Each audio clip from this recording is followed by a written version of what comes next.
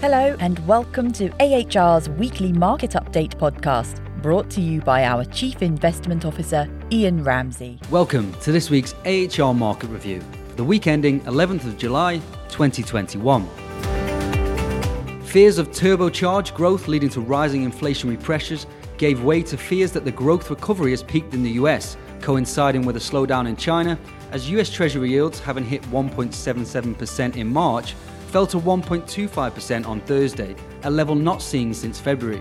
Stocks associated with reflation tumbled with it, with banks, car manufacturers and energy companies being some of the hardest hit areas, whilst the darlings of the pandemic shone, with food retailers, healthcare and technology companies all making gains.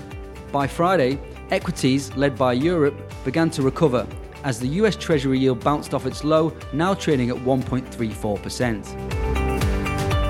The week began with the latest Purchasing Managers' Indices for the services sector being released for the Eurozone, a well-respected survey of the operating environment companies find themselves in versus the previous month. The reading came in at 58.3 for June, with any number above 50 representing expansion. This was the highest level since July 2007 and was boosted by strong readings from Spain and Italy in particular. Brent crude oil rallied to $77.8 a barrel as OPEC failed to reach a decision on whether to increase output.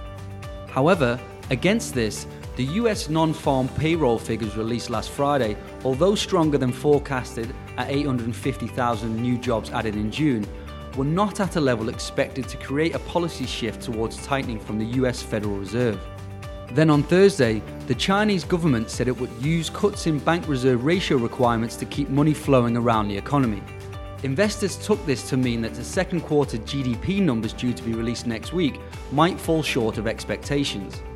This, combined with the weaker US ISM number, prompted investors to sell out of economically sensitive positions and reach for the safety of government debt. In addition, the rapid spread of the Delta variant of COVID has increasingly weighed on investors' growth expectation for the remainder of the year. As of 12 p.m. on Friday, London time, US equities fell 0.7% over the week, whilst the US technology sector dropped 0.5%. European equities lost 0.2% and the UK was down 0.5%. Japanese stocks dropped 2.3%, although the Japanese yen rallied by close to 1% versus major currencies, acting as a partial hedge for overseas investors, whilst the Australian stock market fell 0.5%.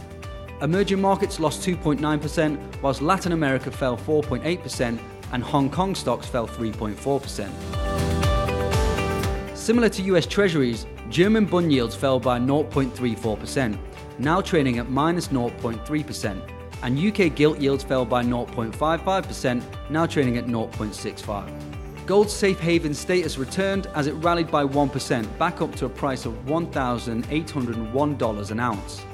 Brent crude, having almost touched $78 on Tuesday, fell to $72.4 before recovering some of its losses, now trading at $74.7. That's all for this week's AHR Weekly Podcast.